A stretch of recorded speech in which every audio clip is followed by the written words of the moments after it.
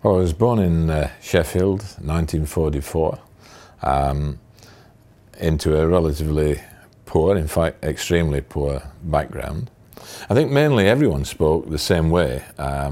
It was a basic centre of an industrial city, working class area,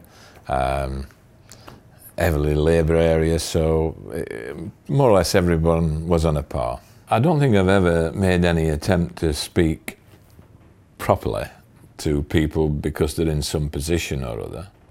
I think I would say that I try sometimes to speak more clearly when I'm doing a media thing where it's likely to be seen by a number of people and not necessarily important people, just ordinary viewers.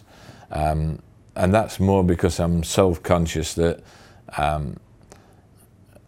broad Yorkshire can be unintelligible. You could get into a thing of what did he say? And you're trying to convey a message. You're trying to make a point.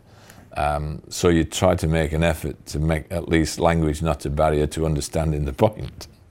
I don't think I make any special effort, whether I'm meeting a Prime Minister or anybody of note to, in fact, actually maybe the opposite.